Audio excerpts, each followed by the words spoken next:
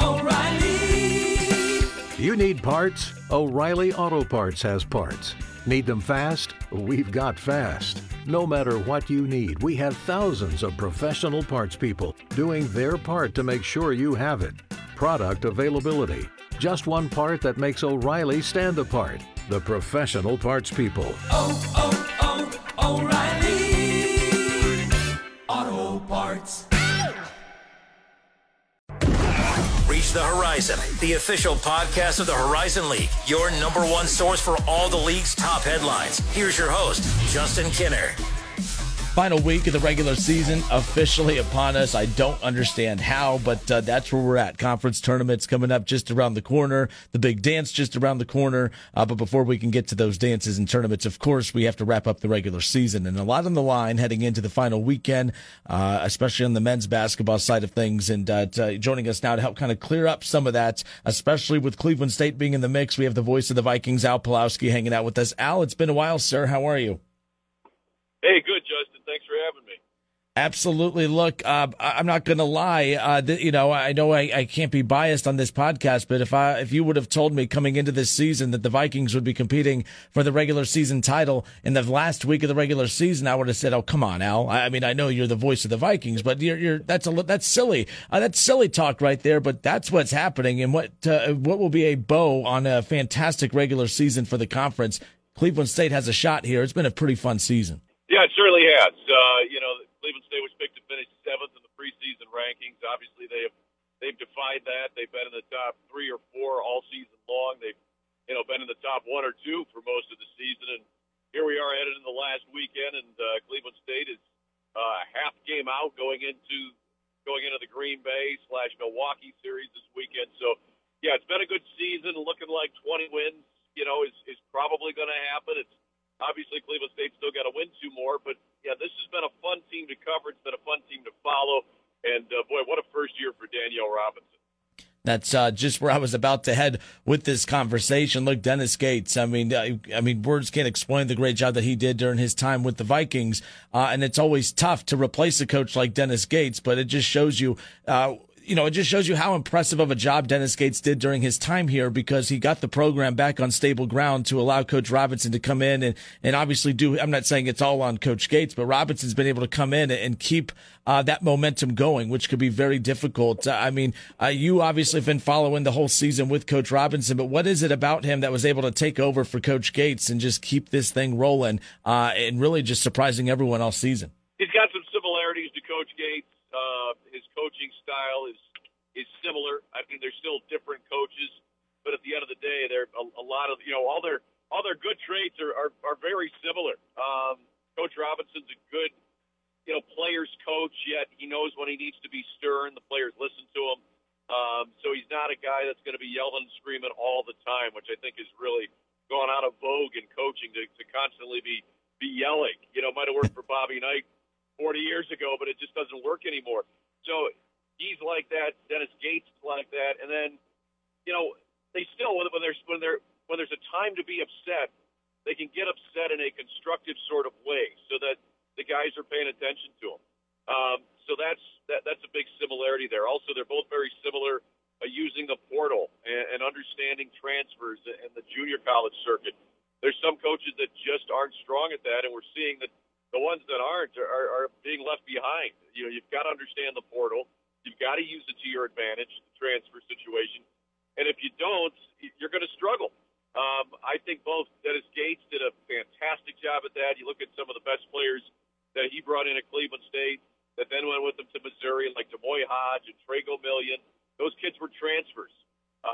Same thing with Danielle Robinson. Look who he's brought in. Tristan Enaruna, who I think is one of the best players in the Horizon League, maybe the best all-around player in the Horizon League that just doesn't get the sort of bump that he deserves, but he does so many things so well. Drew Lauder's another transfer. Tay Williams. So that's the key now in college basketball with the way that you're allowed so much movement. You can make your first transfer, not even have to sit out a year. You've got to understand how the transfer portal works, and that's something that Coach Gates and Coach Robinson have both excelled at. And no, you bring up a great point. I mean, we talk so much about how conferences like the Horizon League, how how bad the transfer portal is for conferences like the Horizon League, but yet we're seeing so many examples of how the portal has benefited the Horizon League. I think it's a double-edged sword, obviously, when it comes to the portal in a conference like the Horizon League, but you bring up a great point. The coaches who know how to utilize the portal and take advantage of it and maximize it, obviously that's a clear example of what the Vikings have been able to do in Coach Robinson's first year here. Al, I am curious, at the beginning of the season, again, Coach Robinson taking over, replacing Dennis Gates, and they start out 0-3. How long did it take for you to really start buying into this team as far as being a contender in the conference? Because, again, starting out 0-3, then they go on that 6-game win streak, and they really start to kind of get it rolling, and they drop a couple in the conference portion again. When did you start really buying into, oh, man, this team, actually, we have something here? Well, I liked Coach Robinson from the get-go when I met him. I thought that he had a great demeanor. I thought he had a good idea of how to coach college basketball as a head coach. He's had experience. He's had good relationships. If you talk to people that have worked with him in the past, they all have great things to say about him. So I felt pretty good about him eventually. But where is the eventually as far as winning goes? And then you look at the first game of the season, they lose to Division II Notre Dame College. But Dennis Gates lost his first game. It was an exhibition game, but he lost to Notre Dame College, a Division II school. And, of course, Dennis Gates went on to great things. At the time, it was only half jokingly, we said, well, Dennis Gates lost his first game to Notre Dame College. Maybe Daniel Robinson's going to follow that same track. Actually, Daniel Robinson has been on a faster track than what Dennis Gates was because, as much success as Coach Gates had that first year, as with a lot of first-year coaches, it's a struggle. He only won 10 games. This year, in Coach Robinson's first year, he's won 18 games. He should get to 20. But as far as when exactly it kicked in, during that 6-game winning streak, they were all Division I games. There's a lot of teams that load up in November, December now with non-D1s, and I don't understand that. I don't see how that benefits anything other than padding your one-loss record. But those wins and losses don't do anything for you as far as the net ratings go. So, Coach Robinson had the first game against Notre Dame College, and then he had a bunch of games against Division I's.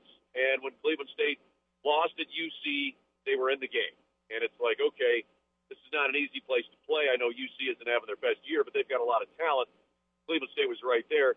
Then they lost at OU. That's a place they always struggle. Then they won in overtime at Canisius. When they won that overtime game, that was their first win. And they went to 1-3. I thought, you know what? I think I can see it now. I think they've turned the corner, and certainly they did because then they won 5 more. And then before you know it, it was 6 in a row, and they were 6-3. So it was during that time, and then also when they played Detroit Mercy and Oakland back in December, and they really handled both of those teams. I mean, they won both games by 15, 16 points, and it wasn't even that close. Then it's like, all right, they should be one of the better teams in the Horizon League, and they definitely have been. You look at teams 1 through 8 in the conference right now, all at 500 in conference play. Purdue Fort Wayne, of course, the team that had expectations. I mean, they were the preseason favorites, tied with NKU coming in. They've struggled. They're 8-10 in Horizon League play, but again, they've proven that they can beat anyone in the conference. They've also proven they could lose to anyone. But to be fair, I think that's a moniker you could really place on all of these teams. I mean, I just watched Robert Morris take care of Youngstown State, who's obviously ahead of Cleveland State in the standings right now, of course. But your overall, you've done this for a while. Your overall takeaway of the league. I've only done this for about 7 years now. I can't remember a season in my time covering the league that has been this competitive, that has been this deep and consistent. This is probably my favorite season I've covered since starting this. Yeah, there's certainly a lot of parity.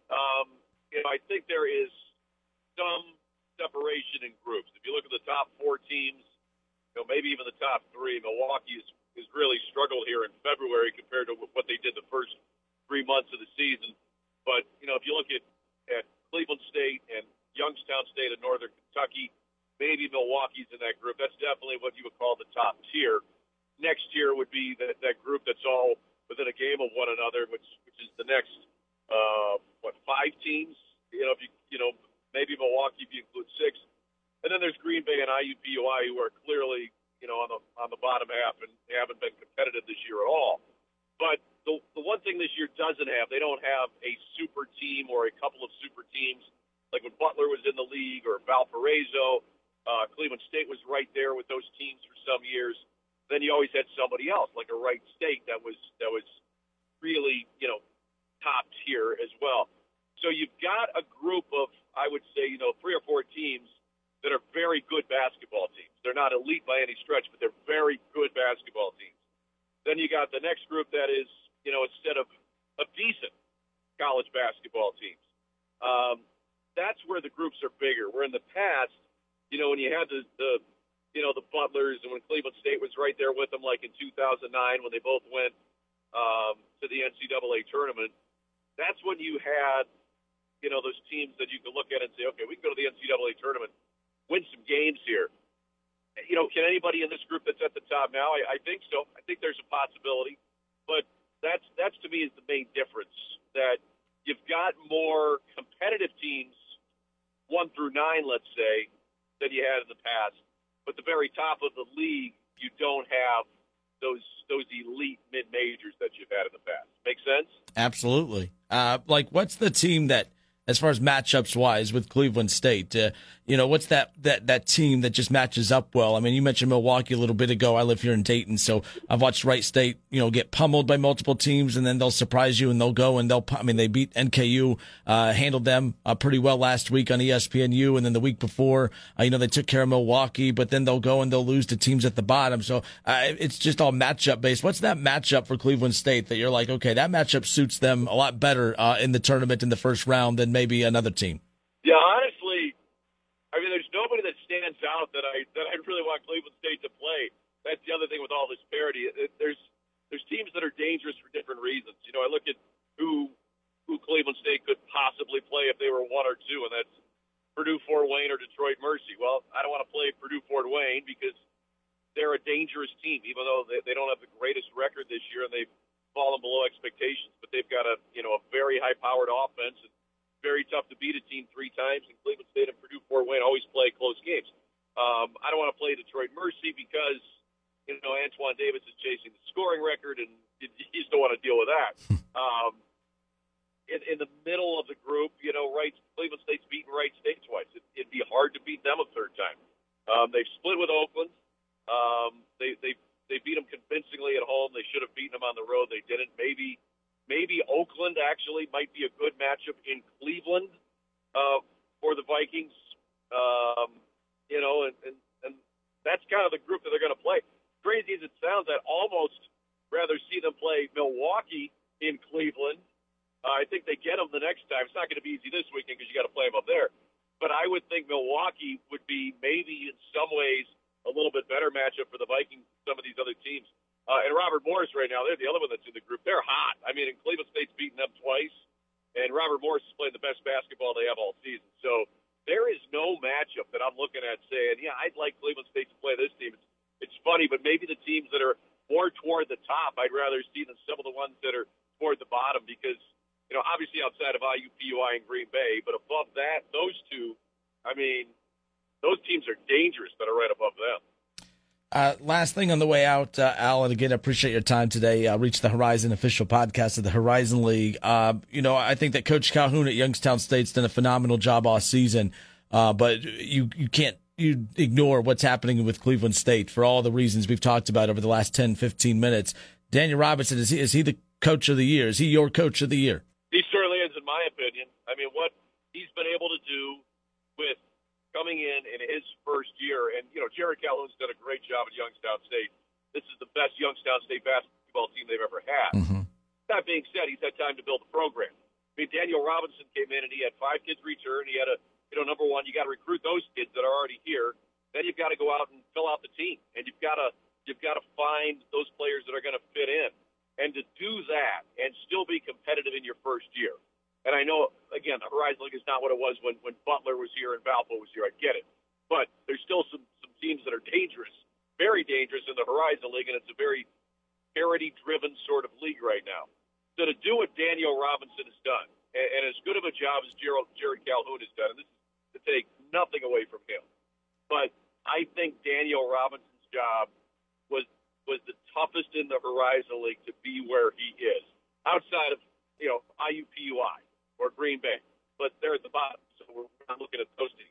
But as far as the teams that are competitive, All right, well, good stuff. Al Pawlowski, again, voice of the Cleveland State Vikings, awesome enough to take some time and hang out with us this week ahead of the final couple games for the Vikings of the regular season. Conference tournament coming up, and then the big dance, March Madness, coming up all around the corner as well. Al, I'm pretty sure is this your favorite time of year again as we head into March, and then obviously spring training and Guardian season coming up. But this has to be your favorite time of year, right? Yeah, it's certainly one of them.